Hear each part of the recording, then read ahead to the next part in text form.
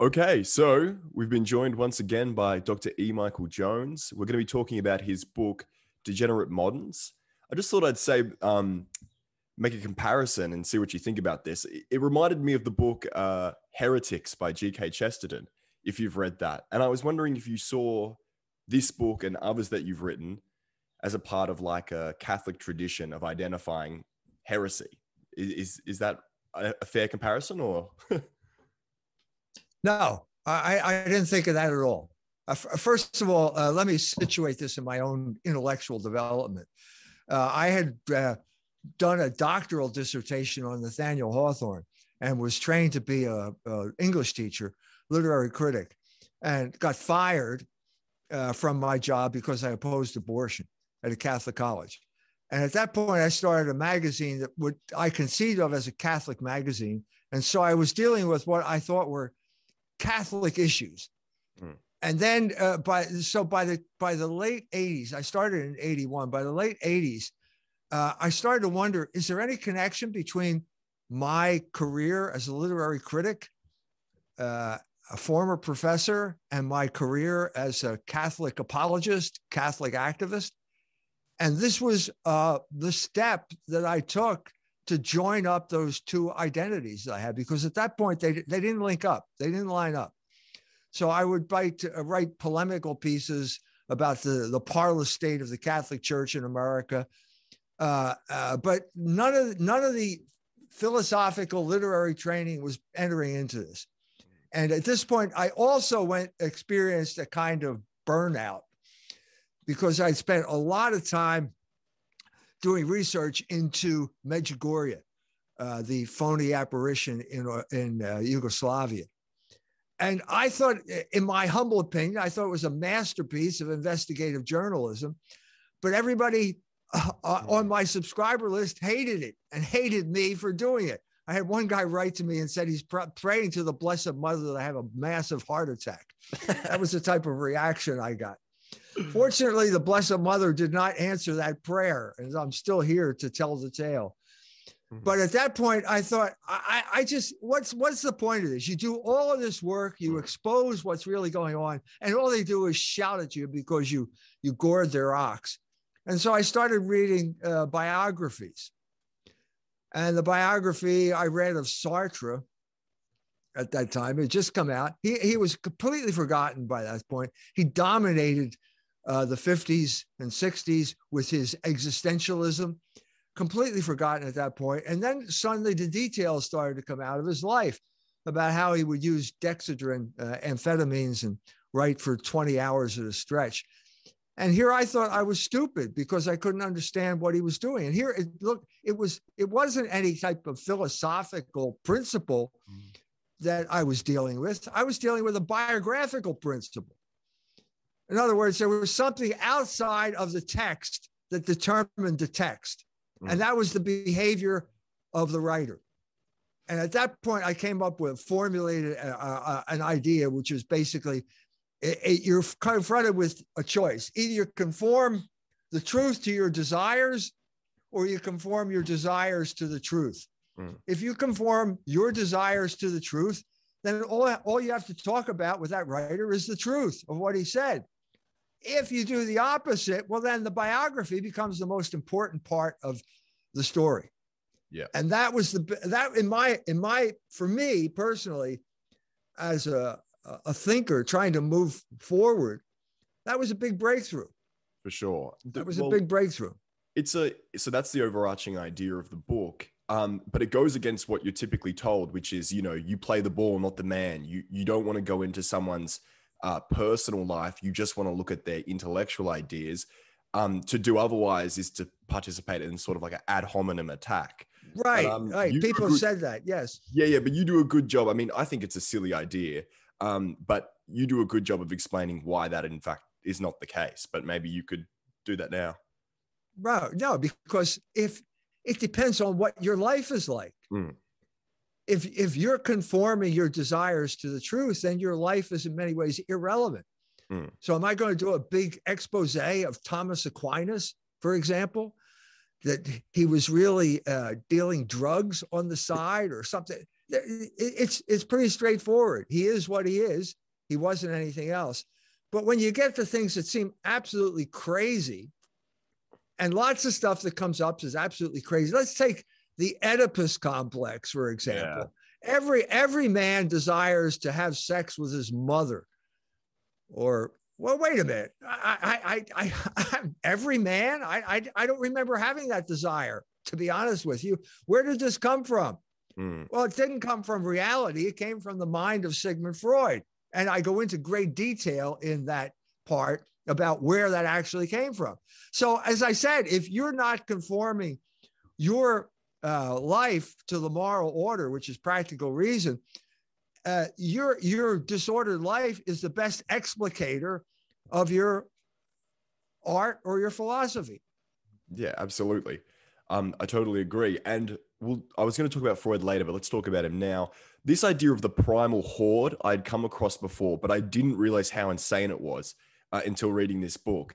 So tell me if I've got this right. The idea was that like there's one sort of patriarch, he monopolizes all the women. And as a consequence, like his children, his male children begin to resent him because they lust after their mothers. And then they go and kill him and eat him. This is totem and taboo, I think. And then they also internalize his sort of incest taboo or something.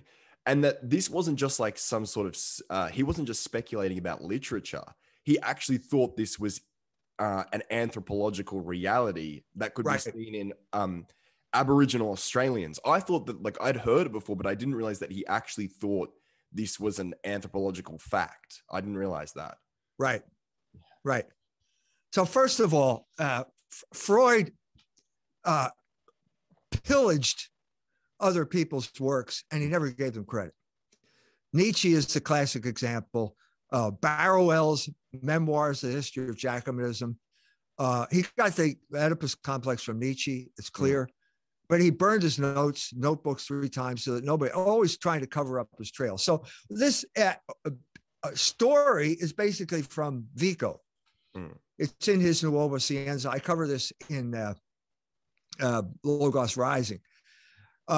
It makes sense when Vico says it. When Freud says it, it doesn't make sense because Freud thinks he's got to have some type of scientific basis for what he's doing. That generation was obsessed with science. You couldn't do anything unless it was based on science. So he tried to do based on anthropology, but the problem was he didn't know anything about anthropology. And the man who understood that completely was Father Wilhelm Schmidt, who was a divine word priest, who had done extensive anthropological work in the South Pacific, Melanesia and Polynesia, to be specific.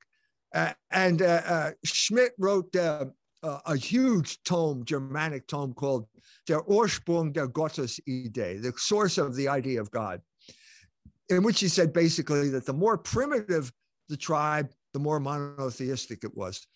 And that polytheism was a later development and it showed decadence in the culture. Anyway, Wilhelm Schmidt wrote a review of Freud's Totem and Taboo and ripped his book to shreds. And Freud never forgave him. He absolutely never forgave him. So that because he exposed, this guy was a charlatan. He was a con man. And the part that is not in Degenerate Moderns, which I discovered later, is what was really going on. And this is in Libido Dominandi, where Freud was basically in competition with Jung, who was supposed to be his Gentile heir apparent, about seeing who could get the most wealthy Americans to lie down on the couch. And one of them was a doctor who came over, wanted to become a psychiatrist. His name was Horace Frink.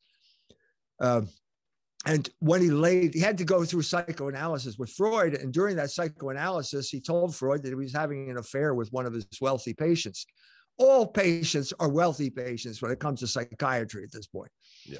So Freud, instead of saying, well, this is terrible, this violates everything we know about professional ethics. No, Freud didn't say that. He said, what you should do is divorce your wife, marry this woman, and then give me a big contribution out of that woman's fortune.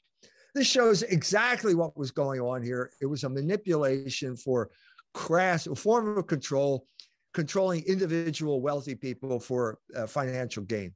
That's all it was. Yep. I just thought because I want to talk about Margaret Mead.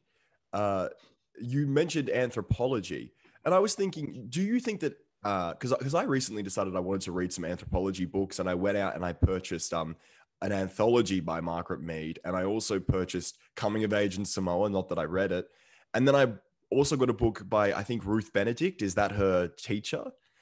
Anyway, I was thinking, do you think it's a useful field, or do you think it actually is just pretty junk? No, it's for real. As I said, if you want real anthropology, read Wilhelm Schmidt, because that's somebody who doesn't have an axe to grind. Yeah. And that's the opposite of Margaret Mead.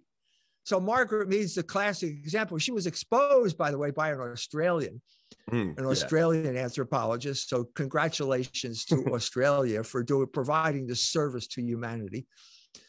But basically, Margaret Mead projected her own problems onto Samoa. Yeah. So she said it was a free love paradise. I called this Blue Lagoon anthropology. There's a movie called Blue Lagoon where you get Brooke Shields to take off her clothes. And it's suddenly, when you show up in Samoa, human nature doesn't apply anymore. Yeah. Because all of those, what is the point of Margaret Mead, Ruth Benedict, and Franz Boas? They were all united in saying that environment controlled human behavior. And in this sense, they were arguing with the race people who said that biology determines human behavior. So the environmental people won out, because that was, the government wanted that, was trying to get rid of racism, didn't like it. It was too ethnocentric. Yeah.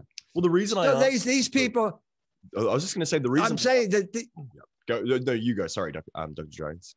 The only reason I'm saying that these people were useful for the United States government in their campaign against racism, and that's why they are known as the famous anthropologists that they are. The reason that I asked you about anthropology, whether you thought it was a useful field or not, was that there's a line in that first chapter where you say something like anthropology went from basically being like this very racist field. And then I think with Ruth Benedict and Margaret Mead, it made a shift into this sort of total emphasis on the environment above all else. It did a pendulum swing.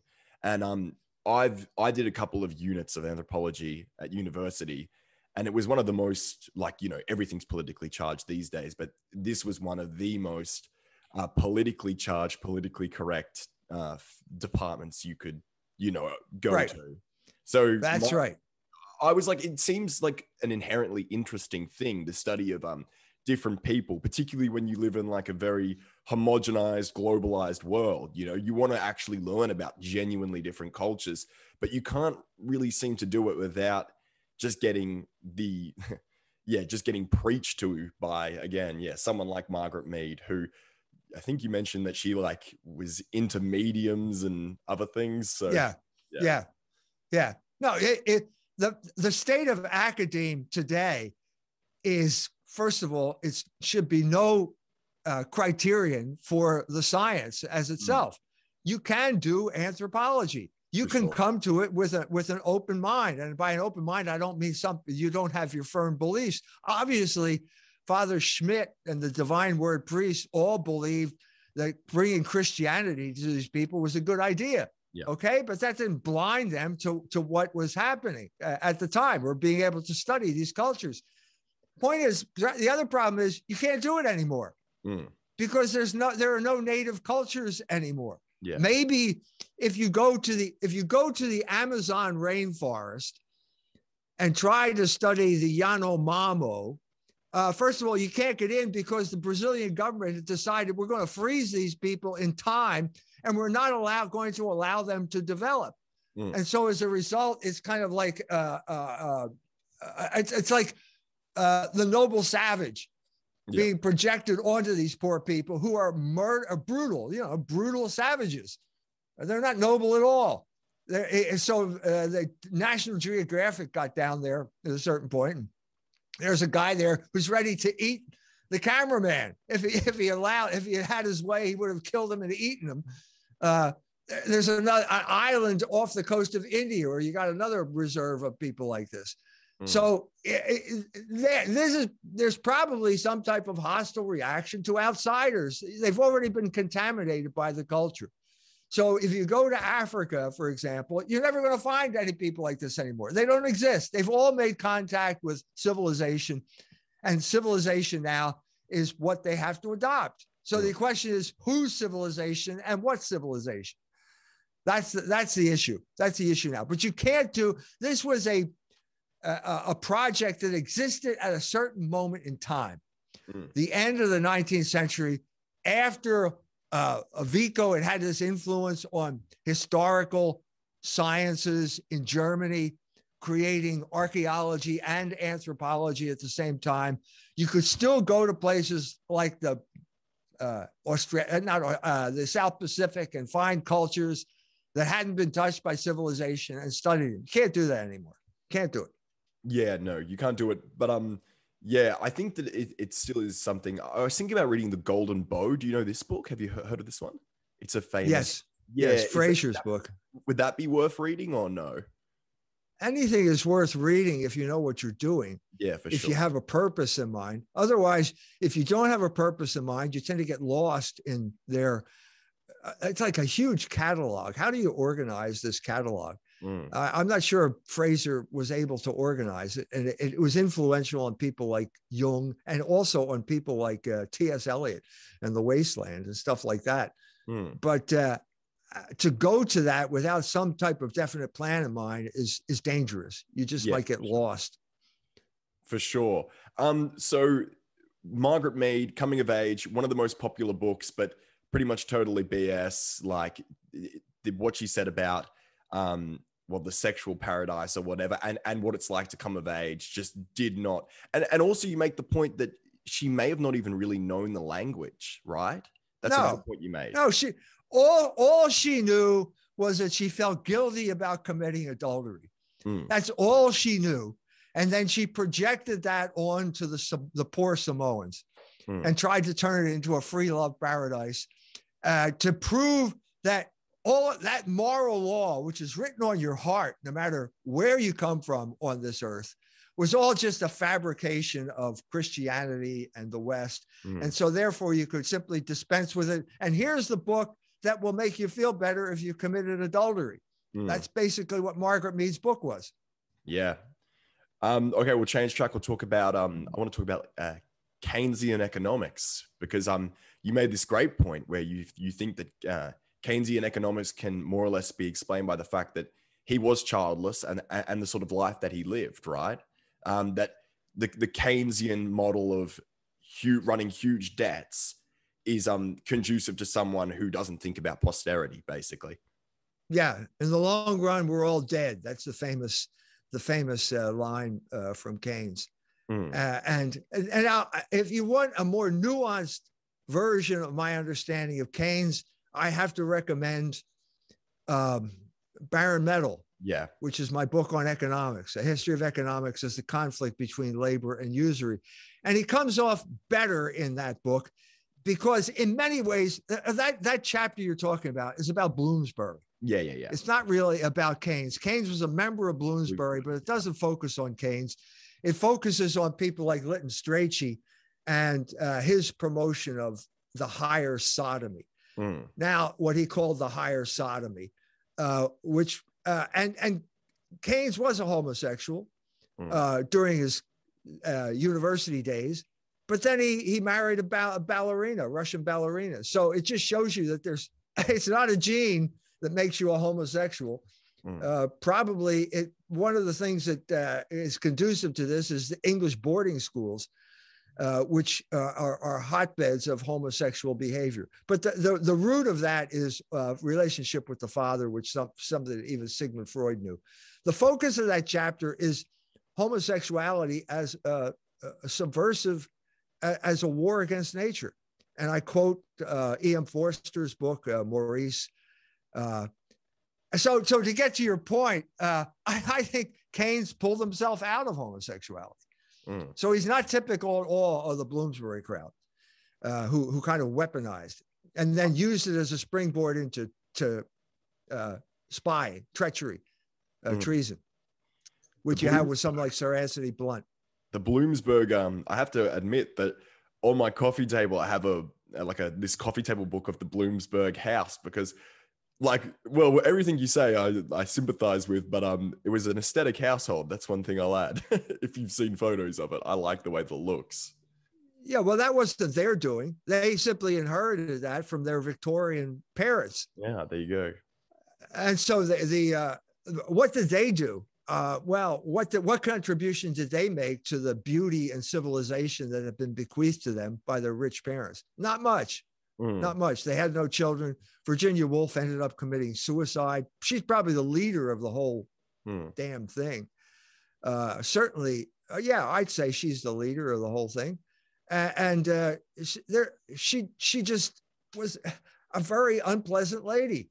You know, just very unpleasant. The poet, I forget his name now. Wasn't he Australian? Roy Campbell, the Australian poet, ran into her. He ran screaming from the room. He could not stand her or Lady Adeline Morell. D.H. Lawrence couldn't stand them. They were just obnoxious people. But they did leave some literary stuff behind. Virginia Woolf wrote novels, and that's become the norm for English literature of the 1920s, basically. I studied literature in graduate school. And if you talk about the 1920s, you read Virginia Woolf and E.M. Forster and Lytton Strachey to some extent.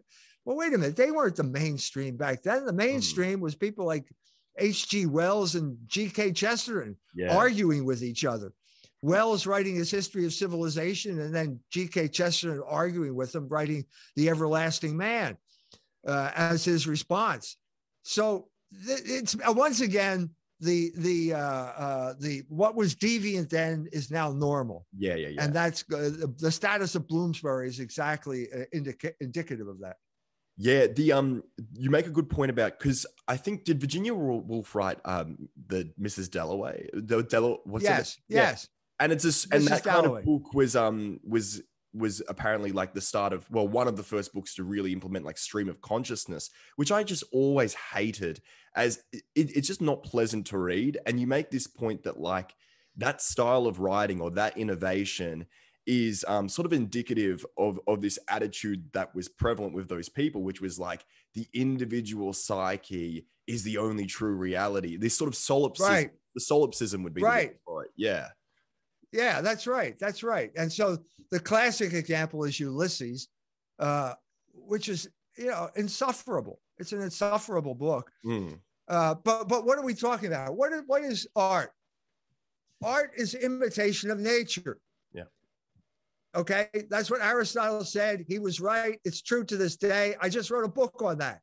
It's my next book, and it's called The Dangers of Beauty, the conflict between mimesis and concupiscence in the fine arts. Okay, so art is imitation of nature. Now, that means you have to see nature. Well, if you're talking about the mind in this regard is like a window. So the cleaner the window, the better you can see nature and the better you can produce art. So what do we have here? Dirty windows, dirty minds, and basically focusing on the dirt on the window. I don't want to take that too literally, because I'm not trying to make a moral case here. I'm trying to make an epistemological case here. Yeah, I get what you're saying. That I'm telling you right now that the dirt on your window is not as interesting as the landscape outside of your window. And if you're going to focus on the window pane, you're going to end up with boring novels. And that's what happened. It was a fad that ended very quickly. Yeah. Quickly. I mean, so you have changes, multiple experiments in point of view. That was good. That wasn't bad. Ford Madox Ford did it. Faulkner did it in Sound and Fury. And as you said, Virginia Woolf did it in Mrs. Dalloway. That's not a bad idea. And that did continue. So if you take someone like uh, Follett. What's the guy's first name? Ken Follett, who did a book called The Eye of the Needle about World War II. He writes kind of thrillers. That's not a bad book. That's a really good book in terms of keeping your interest and plot. But the point, what you realize is when you're really involved in a good book, you forget everything. Yeah. You just forget everything. I mean, the roast is burning in the oven, and you just want to find out what's going to happen here. Yeah. You know, and that's the type of book that Ken Follett could write or did write with The Eye of the Needle. That's exactly what I'm talking about here when I'm talking about mimesis. It's imitation of an action. Now, the problem with Follett is that he's kind of superficial, and the technique wears off after a while, and he wrote just bad books after that. But if you could add some type of meaning to that, you could really have a great work of art. Yeah, this reminds me of something that Chesterton said. What you're saying about the window and the landscape is that Chesterton, I can't remember, it was that book about The Anarchist or whatever. It's a short book. It was a great one. I've forgotten it. But at the start, he went and said something to the effect of, in the past, you would take a totally average person and put them, a totally ordinary person and put them in extraordinary circumstances. So they'd go on this huge adventure. And at the end of it, they're completely changed and they're no longer ordinary, right? And then he's like, now what you do is you take an extraordinary, quote unquote, person and you put them in totally ordinary circumstances, and everything is about what they're thinking. You know what I mean? And he said, yeah. I'm going to go against the grain or the growing trend, and I'm going to write about an ordinary person who's in an extraordinary circumstance. And that style of writing is so much more interesting, and it just is so much more enjoyable. And you can see that even with something like, even though it's kind of trash, but like even Harry Potter, you know, this speaks to people much more. Like that's a very popular movie and book. And it's exactly that, where it's kind of like a ordinary person in an extraordinary circumstance. I think it speaks to us much more than this sort of solipsism that was promoted by the Bloomsburg group. And like you said, Joyce with Ulysses. Yeah. Yeah, I agree. It wore very thin, and ultimately, I'm not really interested in your mind that much. If this is it, I'm not really interested. And I think there's a moral dimension to this too, because Aquinas said that lust darkens the mind, which means you can't perceive things that you should perceive. So the lion is so fixated on capturing the prey that he can run into a trap. And so the problem here with this stream of consciousness, why are you so focused on your consciousness? True. But what you're saying is basically the window's gone dark. I can't see out the window anymore. The lust was a big part of what was going on here. It's obvious that the hidden grammar of Bloomsbury was the higher sodomy. Yeah. And that they were all in rebellion against what they perceived of as Victorian morality. And that was the end of literature. Literature had a great run in England that coincided with the Methodist revival. And I'm saying you have to have a certain level of moral discipline before you can appreciate poetry, because it's a refined, you need a refined taste to do that. It's not something that crude people can do, you know? Yeah. And you had this refined reading. First of all, you had a lot of people who could read in England. You had a publishing industry that was producing books of sermons and then books of poetry. And you had a highly sophisticated, highly educated public that was simply handed to this generation on a platter, and they pissed it away. That's the legacy of Bloomsbury. No offspring, no offspring, because they were engaged in the higher sodomy. Can we talk about the it's a bit of a digression. It's not so much about the book, but you're saying that Bloomsburg at the time was sort of on the fringe, or was the avant-garde, whilst the actual popular literature was H.G. Wells and G.K. Chesterton. And what you said about I know that a lot of their literature is responding. They're responding to each other in their literature. So like I can't remember, but G.K. Chesterton would write things very much inspired very much in response to what he saw as the scientism of H.G. Wells. Right. Could you talk a little bit about that? And was this popular? Like, was this in were Chesterton and Wells read by like the great mass of people? Yes, much more so than Lytton Strachey or Virginia Woolf. Yes, they had much bigger audiences then at that time. So the main issue at this point was science. You're right. It was science, and it was at that point it had degenerated into science versus religion. So there was this whole development over the course of the 19th century. The great moment in the 19th century came with German idealism, a big, significant philosophical movement that began with Kant and basically resurrected reason after the English had destroyed it. I know David Hume is technically from Scotland. Okay, so it's British culture. It's not the English, but he had destroyed reason. It was called skepticism. The mind was completely worthless, basically a mirror of reality, if that, and that was it. And the Germans resurrected that. And then Coleridge and Wordsworth went to Germany, and Coleridge brought it back. Wordsworth didn't, but Coleridge did. And he created basically a whole renaissance of English letters in England. All they carried through the 19th century, all the way up to T.S. Eliot and the foundation of literary criticism in the 20th century, which was important. And I ended up on the tail end of that when I went to graduate school, and now it doesn't exist anymore. Yeah. It's been destroyed. You were in the university probably. I know you were there much more recently than I was. And I don't know whether you took a literature course, but if you did, you wouldn't have taken the same type of course that I was taking or teaching. I took it was just totally trash, because I think that people have said this before. It's not an original insight, but that the literature department is really at the forefront of like political correctness or whatever you want to say. And it's almost like totally against reading now, in that like, I remember being told, right, like, you know, that typical stuff about the canon, right? Like, you don't want to read the great texts. It's just like pompous at best and like dangerous at worst. So what you end up reading is like books written, like, honestly, I was reading books written, you know, in the past 5 to 10 years. And yeah, I did have some professors who were actually pretty decent, and they made you read, for instance, Paradise Lost. That was an interesting experience. But otherwise, generally speaking, it was a totally and that typical red pen approach. I think Paglia talks about how like you go through the classics, and you know, you have the red pen or racism, sexism, whatever. Yeah, that's what it was like. So I did study some literature, but I quickly decided to drop that because it was just a waste of time. Yeah. Yes. That's typical of your generation.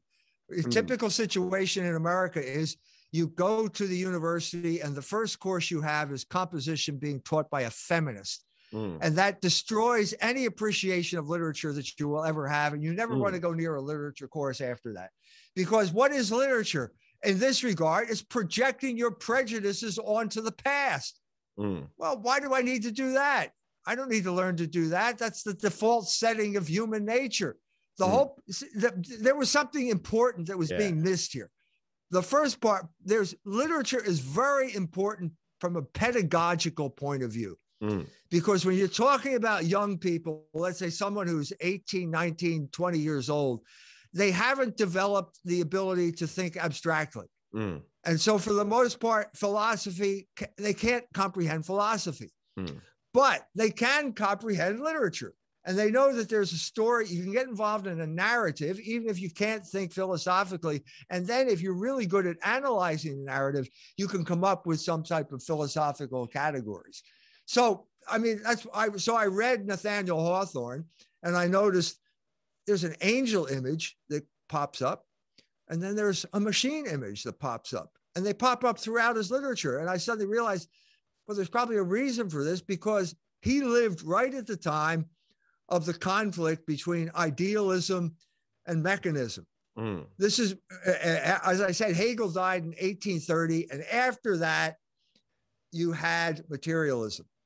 which is another form of mechanism. Mm-mm. And so if people who are growing up at that particular coming of age, as Hawthorne was at that particular time, understood the conflict and tried to resolve it, and Hawthorne failed. But he wrote a lot of books doing that. So all I'm saying is, what I was in that situation where I was trying to develop my ability for abstract thinking, but the best way to develop it was by reading literature, because it was an easy way in to bigger issues, which are always philosophical issues. That's such a great point that you made about like the study of literature almost being a precursor to like the study of philosophy. Isn't there's this thing called like hermeneutics or something? It's putting yourself in the mind of someone from a different historical era. And I think that is so valuable, actually having to stop, as opposed to just applying your prejudices to the past, actually stopping, like you said, which is what they do now. And that's just human nature. The study of literature, if it's going to be serious, you need to stop, put aside your own prejudices, and actually attempt to think like this person and inhabit their world. Absolutely. That is the whole point of it, to put aside your temporal prejudices and try and figure out what this guy was saying 100 years ago or 200 years ago. It's like, do you know?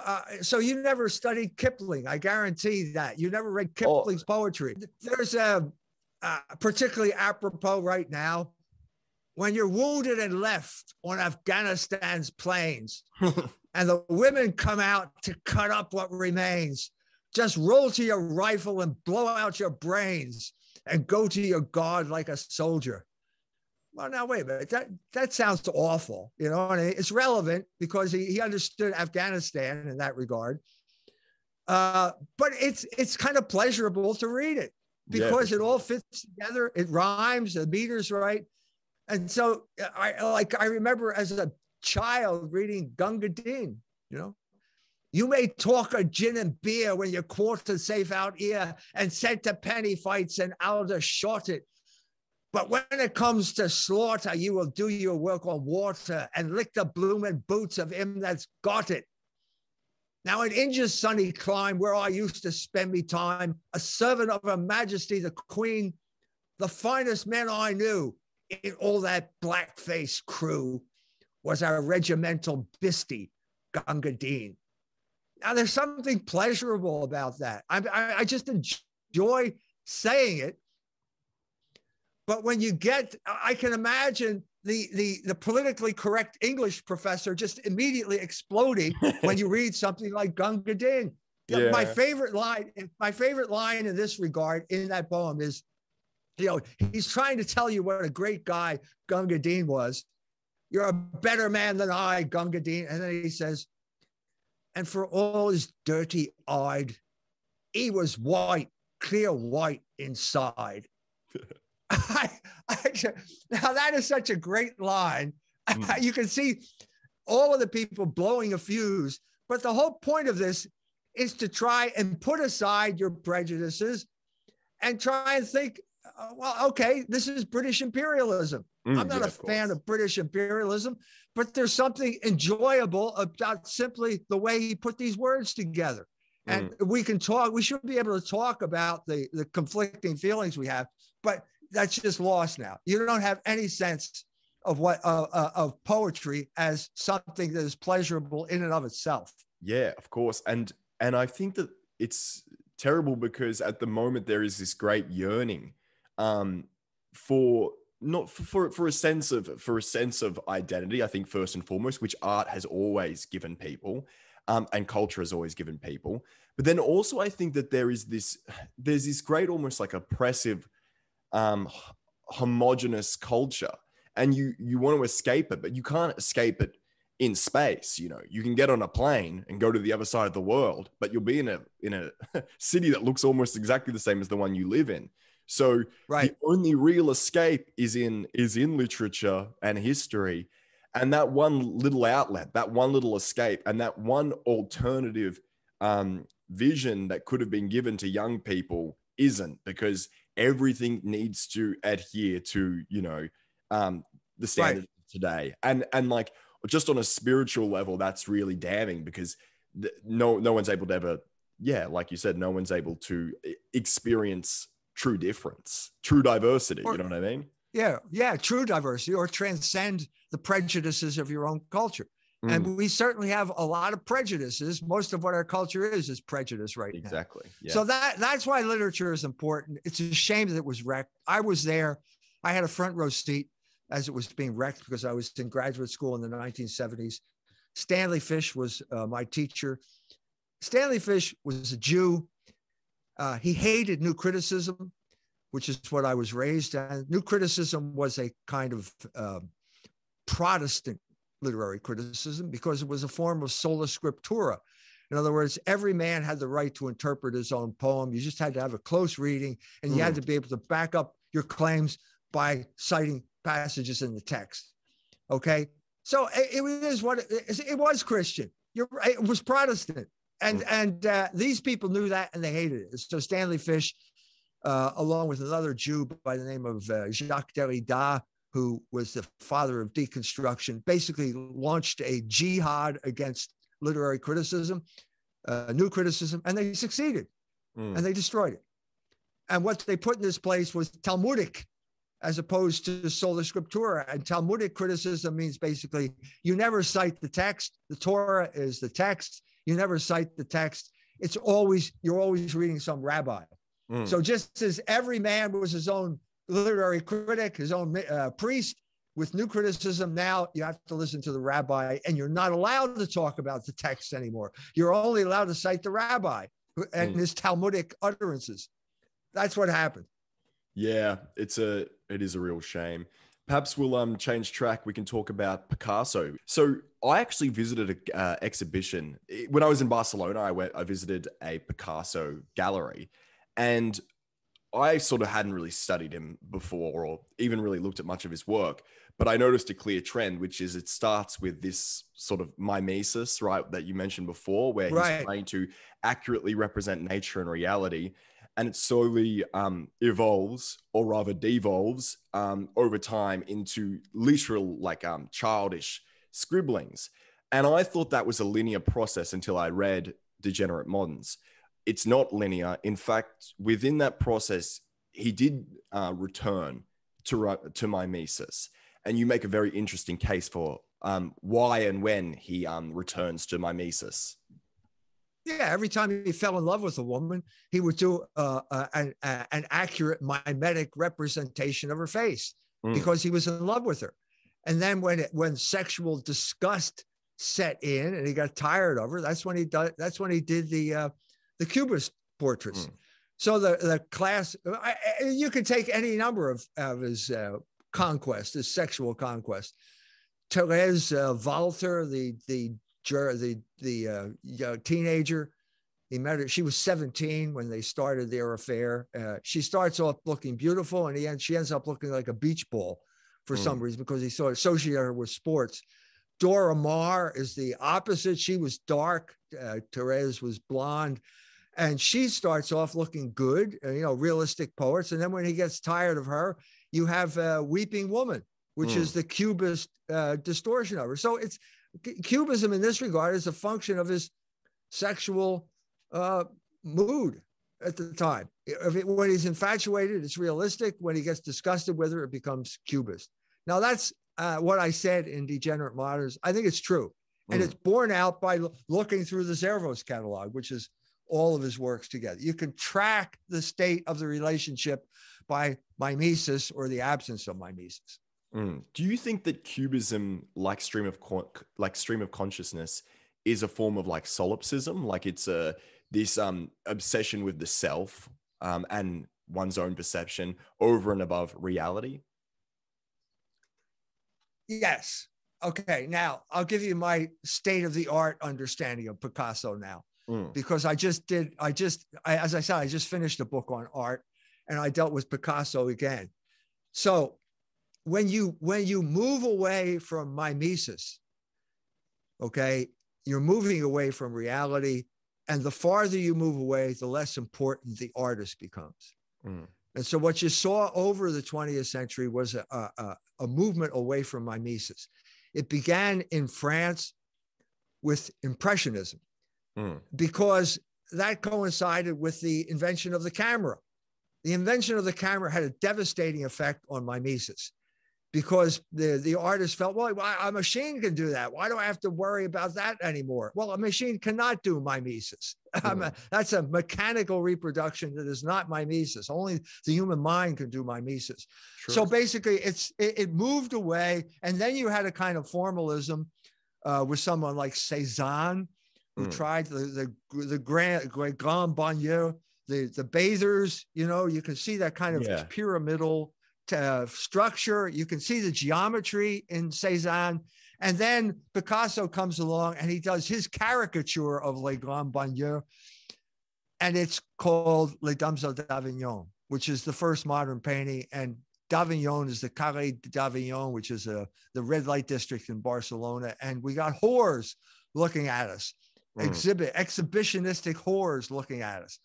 And this is his attempt to control what had gone on before him in channels that he found congenial. Now, if that's fine, nobody paid any attention to him until a German Jew by the name of Kahnweiler showed up in Paris in 1907, which is the same year Picasso did the Demoiselles d'Avignon. And he was the dealer. He was an art dealer. And so when you move away from mimesis, the art dealer becomes the most important guy, not the painter, the art dealer. Yeah. And so when Kahnweiler arrived, he said, I have an idea. We'll create a movement. We'll call it Cubism. That was his idea. And he got Picasso and Braque together, created a movement, caused a big stir. Everybody took notice, and he made a lot of money. That is the story of the 20th century. Okay, so it went from there even farther from mimesis. New York, 1947, you have abstract expressionism. Again, I can name the artist. You could say it's Jackson Pollock, you know. But if you can't tell whether the picture's hanging right side up or upside down, the dealer is the most important guy. And the dealer, another Jew, shows up, and this guy is Leo Castelli. And he shows up and he starts promoting. He gets in on the tail end of abstract expressionism, but his great achievement is pop art. Well, pop art is in many ways the exact opposite of abstract expressionism. It's not mimesis, it's products, Brillo boxes, soup cans, this type of thing, a reaction to abstract expressionism that misses the point every bit as much as abstract expressionism did. These people would basically come, if you were a wealthy stockbroker in New York City, you could go to this, you heard about it in the New York Times, you go down to the gallery and the guy could tell you basically, if you buy this, it's an investment, it will increase in value by X amount. And it was true. It's like stock. Yeah. The more people who buy the stock, the more the price goes up. And that's precise. So art became a form of insider trading. And so therefore, there's no point in talking about it in terms of aesthetic categories. Yeah. That's not what's going on here. Yeah, Thomas Wolfe was the guy who blew lid on this, right? One of the first people to realize that nowadays, basically, it is just a way of like avoiding tax and other things.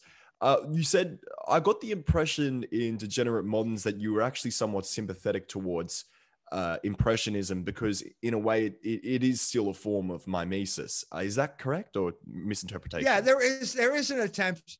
I mean, if you're talking about the light at twilight, for example, that's mimesis, you know, and obviously it has a distorting effect on the building that's behind it or something like that. So it is a form of mimesis, but it's moving away, I think, from what had been achieved before, because what had been achieved before had just become too stylized. That was the problem with the salon, the annual salon that they had. It had become too stylized, and you could learn how to do that. And to the extent that it became stylized, it was not mimesis anymore. It was an old form of mimesis. And reality is never going to be able to be captured by any artistic mind. And so what you had here was an attempt to come to a new form of mimesis, which is fine. That's true. But you're always dealing with the parameters, the same parameters here. So it's got to be, so it's, the parameters are existence and essence. Okay. And essence could be triangles. But if you focus just on essence and just on geometry, you end up with something like Mondrian, which is boring, and it's not art. It's design. It's not art. On the other hand, you can go in the other direction. So, you can look out your window and it's kind of a frame and it's reality out there, but it's not organized at all. But maybe it is. You can look at, I don't know what's outside your window. Maybe it's a garden. So maybe it is organized.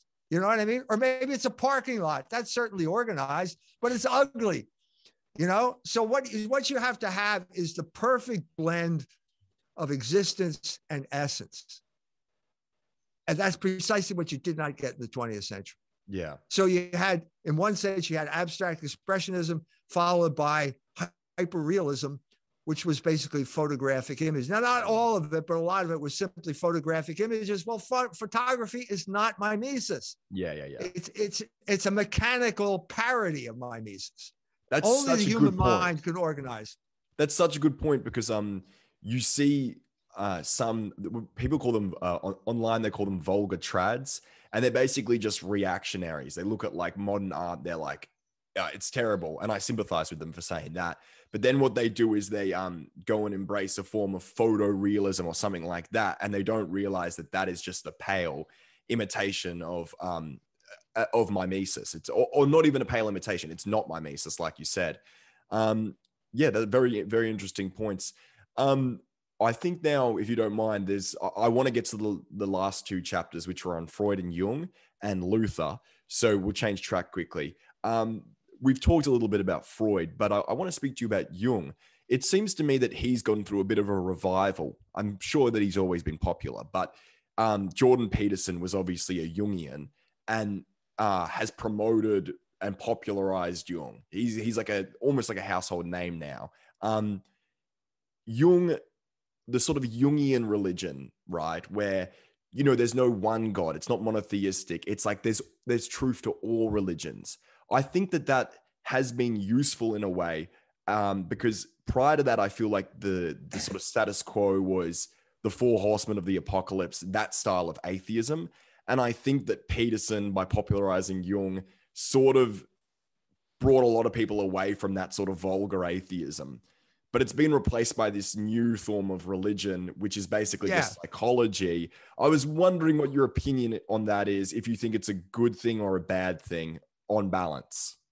Yeah. So which should we choose here? I'll give you two choices: atheism or the occult. Mm-hmm. Which are you going to choose? Yeah, that's your two choices, exactly. That's Freud or Jung, because Jung was heavily involved in the occult. His mother carried on seances. It's the occult tradition at the time of the anthropological golden age, and that's what Jung is. That's what he became after he broke with Freud. He ended up with this type of talking about archetypes. It just seems to me it's kind of historically dated. It came out of the anthropological revival, the Golden Bough, all that type of stuff, where you discovered all of these religions and all of the myths that they had there. And there probably was some truth to a lot of these myths. That's true. Okay. But that's not a substitute for religion. And I think that's what he tried to make it. And I think the people who were unhappy with religions that told you not to have sex with your neighbor's wife found some type of solace in this Jungian confection of myths. So would you say that the modern attraction towards Jung is like the desire for religion without any of the sort of discipline that a religion entails? Like they want spiritual. It's typical. They want spirituality without actually having to subject themselves to the moral law. Absolutely. That's exactly what it is. Spirituality without morals. So it's like Gnosticism, that's exactly right? What it is. Don't you say it's also like Buddhism. Yeah. So if you go to Buddhism, like Jack Kerouac, the Catholic boy who wrote novels, The Beatnik, okay, he became a Buddhist because he couldn't keep his pants up. That was Buddhism at that point. Beatnik Buddhism, if you want to call it that. That's what was going on. The aura of spirituality without any of the moral discipline that goes along with it. Yeah. And then for whatever reason, that always seems to take on that occult thing. It's interesting reading about Jung and even just reading about the occult, because you notice the same thing with Margaret Mead, is that there was an interest in mediums and things like that. And right. I spoke to my friend Gio about, there's like the perennial school of philosophy. It has this idea like called like the counter initiation. And basically what it is like, you'd be acquainted with this, but like you take a religious ritual or religious iconography, you pervert it, appropriate it. And all these people actually seem to have participated in that in one way or another, which is interesting. Like another thing is like both Freud and Jung's interest in Faust, there's definitely something occult. In the case of Jung, it's obvious, but even with Freud being an atheist, there was still something almost occultish or Gnostic. I'm not sure what the right word is. Yeah, atheism creates a dreary universe that's impossible to live in, and then your desire for spirituality then gets sidetracked into the occult, which is every bit as bad as atheism, but in the opposite way. So, has Jordan Peterson ever talked about the Aryan Christ, the book about Jung and his involvement with National Socialism? I don't think so, but I'm not sure, to be honest. Yeah, I'm not sure either, because it seems to me we're dealing with a sanitized Jung that is a construct of the mind rather than the actual reality of the situation. That book, when it came out, just wrecked Jung's reputation. So apparently they're suppressing it. Oh, interesting. Yeah, I knew that he was like consciously Aryan because of probably his relationship with Freud and psychoanalysis more broadly, which he saw as a Semitic tradition, which it certainly was. Right. Certainly. Yeah. Certainly after the break, this became exaggerated. So Freud became more Jewish after the break with Jung, and Jung became more Aryan after the break with Freud. And there's some sort of relationship with Nazi Germany, is there? Or yeah, of course there is. So this was a revival of paganism. So you had the Thule Society. This was all in the air at that point. This is why we do historical research, because we don't know that, and doesn't exist anymore. But it certainly existed then. Hitler was a product of this kind of pagan revival. Yeah, the pagan occult revival that took place around that time. Yeah, I got that much because I know there's people like Savitri Devi, the Hindu, who was also a neo-Nazi. And then there's obviously like there's the Lebensreform movement, which is linked to Nazism. But I was more thinking about you're saying that Jung's interest in those sort of movements, the paganism, so on and so forth, is Nazi or is reminiscent of Nazism by virtue of it being interested in similar things. Is that what you're saying? Or no, I'm not. I'm saying that both Hitler and Jung came out of the same environment and were both involved in this type of return to paganism and the occult. Okay. A guy who did it, Guillermo del Toro, did a movie called Hellboy, and one of the I think it's the first Hellboy, but it's really dramatic beginnings in the movie where there are these Nazi scientists performing these occult experiments on some island off the coast of Scotland. And it's just got this weird mixture of science and pagan ritual. And the American soldiers show up, and then suddenly a priest pops out of nowhere and he holds up a rosary and tries to give it to the GI saying, "You'll need this." And the guy just pushes him aside. It's like classic Guillermo del Toro, who doesn't do these movies. No more rosary beads in his movies after he did that ridiculous movie, The Shape of Water, which was a really politically correct movie. Yeah, super interesting. I think I want to talk to you about Luther. Now, I don't know, what you wrote about Luther was very interesting. I was wondering, those accounts that you draw on, because basically in the chapter you say this man was potentially an alcoholic. It's an anachronistic term. Obviously, back then they wouldn't have used that word, but there's evidence that he drank a lot. and also that he was a bit of a womanizer.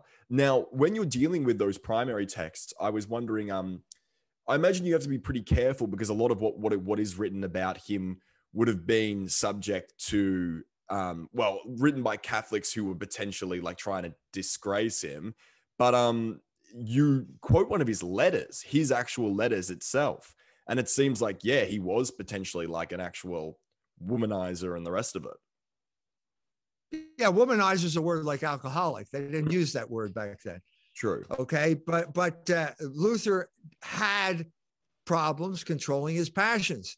He was never successful in controlling his passions, whether it was anger, whether it was lust, or whether it was gluttony.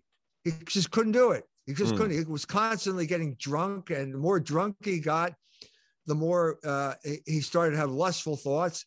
And he was involved in basically going to convents and dragging the women out and then offering them up to the highest bidder, which is the guy who does that is known as a pimp. And the letter that he wrote to the Bishop of Mainz is clear indication that that's what he was doing. So if you're asking me, can a Catholic be honest about Luther? The question is better, can a Lutheran be honest about Luther? Because you're exposing things that the documentation in Hartmann Grisar's book and Denifle's book is impeccable, it's bulletproof. Yeah. And the Lutherans, they've just ignored it. They're not going to answer these questions. They ignored it. And so when you finally come down to a Lutheran trying to deal with my book, for example, he says, "Oh, that was an old book." Well, I don't care whether it's old or not. Is it true or is it not true? Yeah. Because the documentation is impeccable. And that's what Luther was. Yeah, well, actually, he was. Some of the people who would say, for instance, he's a womanizer, he's an alcoholic, they themselves had converted to Lutheranism. And then after seeing his behavior and hearing about it, they decide to convert back to Catholicism, right? Because they think he's like a scoundrel. And the main impediment, and Luther knew this, the main impediment to converting back to Catholicism was the fact that you were now married. And I deal with that in the book. And he broke his vows. Because basically, you broke your vow. Now you're in an impossible situation because the one priest said it. He said, "Look, I really would like to go back to the church, but then I see my wife and children and I'm drawn in the opposite direction." Luther knew that. He knew that.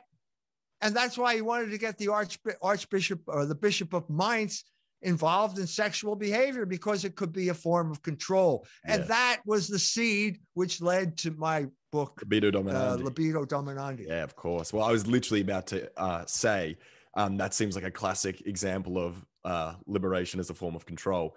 So there's this guy called Curtis Yarvin. I don't know if you've heard of him before, but he has this idea that's interesting. I don't know if I adhere to it, but if you look at the current regime and our Western elites, whatever you want to call them, he says, a lot of people will say, they're these sort of relativistic, nihilistic people, but he says, no, they're not relativistic and nihilistic. In some ways they are, but in other ways they're almost religious, right? And he says you can interpret them almost as a heretical Protestant sect that grew out of Unitarianism. I don't know if you're acquainted with this idea, but what do you think about it just upon first hearing it, or what do you think about it? Do you think it sounds ridiculous, or? Well, you kind of threw, I don't know how to talk about a heretical Protestant sect that came out of Unitarianism is no longer Protestant. It's no longer Christian. Yeah, true. So it's a late development in America after the collapse of Calvinism. Basically, so that's where Unitarianism fits in. Protestantism was never, in a sense, never about religion. It was about the weaponization of religion. It was the only reason Luther was able to do the damage he did was because he was protected by the German princes. And the German princes protected him because once the state became Lutheran, the prince got all the church property. That's the driving force behind the Reformation. It was a looting operation. It was a looting operation in England.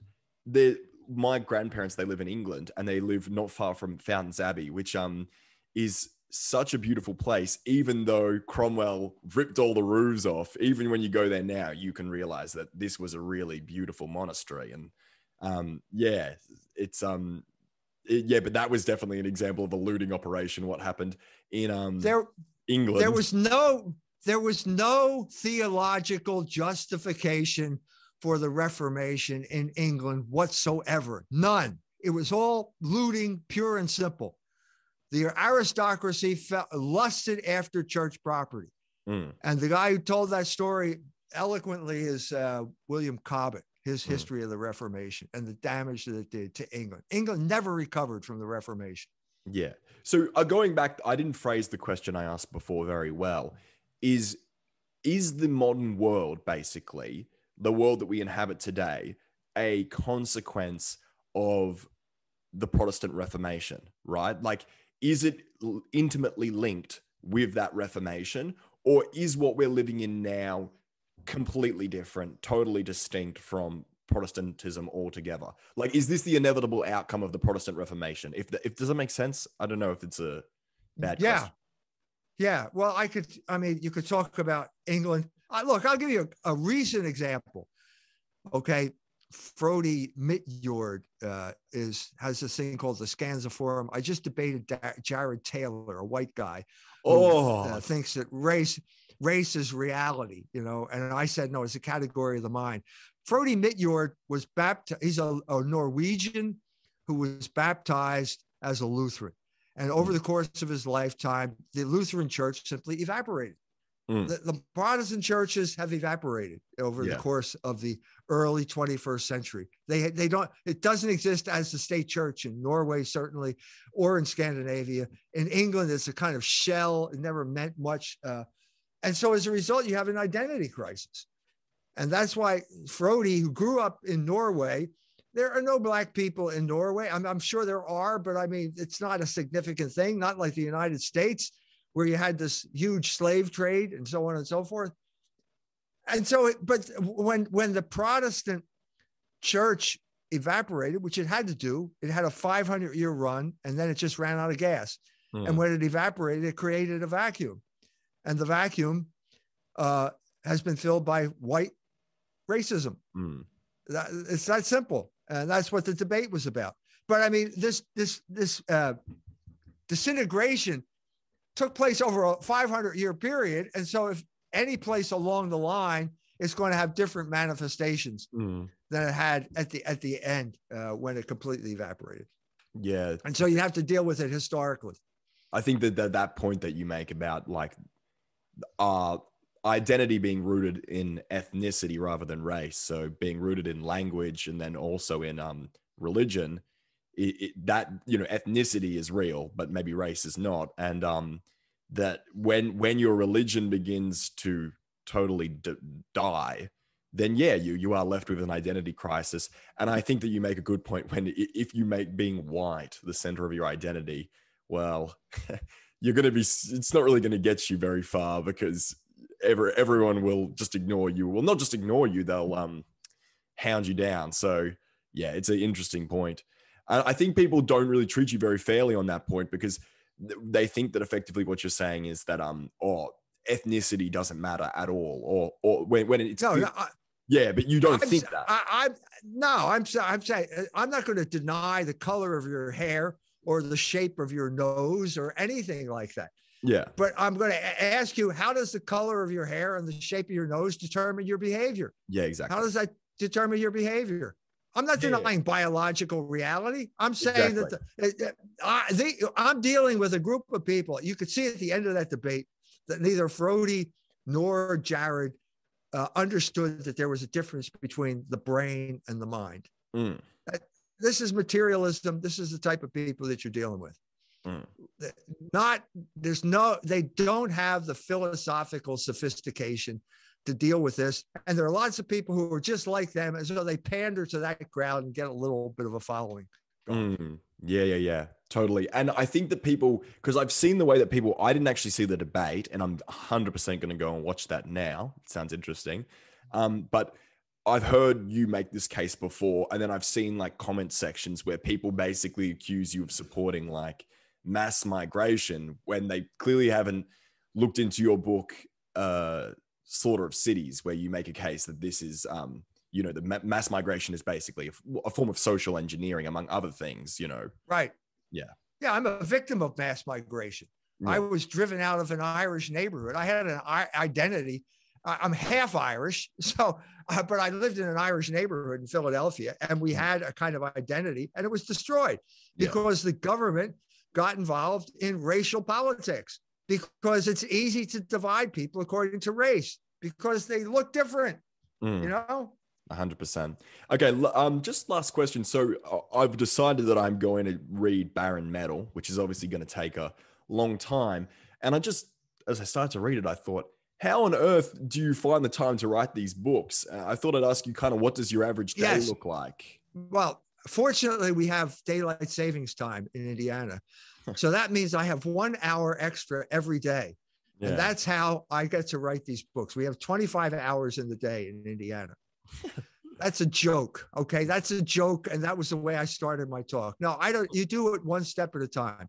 Yeah. And after a while, if you do something for 40 years, you get fairly efficient at doing it. And so to be honest with you, I look at that book and I think, I don't know how the hell I wrote that book. Yeah. To be perfectly honest with you, but it's there and I hope you enjoy it. Well, the thing is, even it sounds weird because I start a book like that and I'm like, all right, here we go, because it's going to take me a long time to read. And then you just think, how on earth does someone write this? And the point is, you've written so many books and they're lengthy books as well. And then you've written ebooks as well. So do you spend how many hours? I know this is maybe a bit of a lame question, but how many hours do you spend reading and researching a day? How many hours are you spending writing a day? I mean, I'm sure it varies, but just a general idea. I don't do any more than 8-hour days. I don't stay in the office because by the end of the day, if you're really doing serious work, you're too tired to continue. Of course. Yeah. So I don't do anything like more than an 8-hour day. And at the beginning of the project, most of what I'm doing is reading. Yeah. And not writing. The writing comes at the end of the project after you got all these ideas in your mind, put it together. So if you do the right reading and take the right notes properly and organize it, the book sort of writes itself.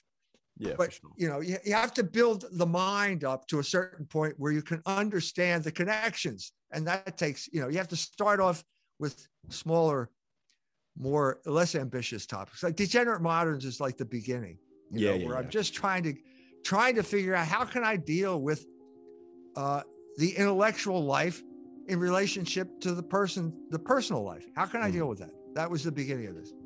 Yeah, I think that this Barren Metal book, I will let you go now because it's been a while, but the Barren Metal book I am looking forward to, because some people have said, and I sympathize with this argument already, that sort of usury is at the heart of the problems that we face. And I'm convinced that could be the case. And reading Barren Metal, I'm sure that I'll learn a lot about it. So once again, thank you so much, Dr. E. Michael Jones. This has been a really great conversation. I've really enjoyed it and I've learned a lot. And hopefully in the future we could talk about Barren Metal. That would be great. Good. Thank you. Thank you. Have a nice day. Oh, well, you too.